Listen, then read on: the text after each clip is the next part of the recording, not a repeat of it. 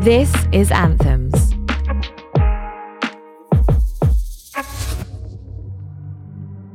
Hi, my name is Jaja Mohammed. I'm a producer at Broccoli Content, and your word of the day is durability. We were born small and delicate, fragile things to be treated with a gentle touch. Heavily protected, closely watched and observed, all our needs met. As we grow older, that care and attention reduces, left to self-soothe.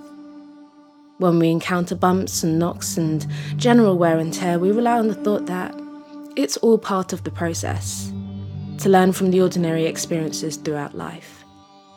Whether it be physically when we take our first steps and fall, emotionally when we encounter our first betrayals, a relationship breakup, or spiritually, as we grow through painful experiences, which in a sense makes us stronger, right?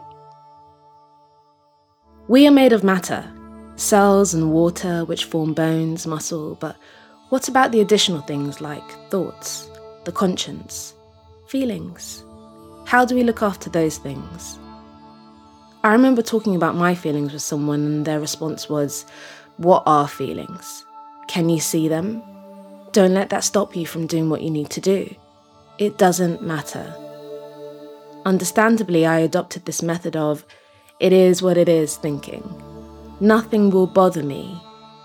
I can't be too sensitive, and powered through with a new attitude of resilience. Shortly after, I started to experience an intense period of anxiety, panic, and stress, which occurred on a daily basis and had no clue how to deal with. In the precious name of self-care, a solo cinema trip here, a bubble bath and candles there, I genuinely felt lost. I solely blamed myself for being overreactive, that I may be complaining too much and I should just be grateful for life. The thing about pressure is that you can either endure or succumb to it, but at what cost? Physically, bumps and scratches fade but remain visible. So is there a possibility that scars could be left on our souls, spiritually and mentally too? I often used gratitude challenges to maintain an acceptable amount of happiness, but I understood quickly that painting over the cracks with PVA glue didn't help target the source of the crack. Using toxic positivity to say, everything is fine, other people have it worse, and I should be happy. It takes a toll. Although the other version is to let sadness consume you and it ends up becoming your story. The medical term is melancholia, which I've seen happen all too many times. But then there are moments that I have to remind myself that humans can withstand so much more than we even realise, and that we were built with coping mechanisms to push through. What doesn't kill you makes you stronger, right? You've already got through your worst day. Come on, Ja.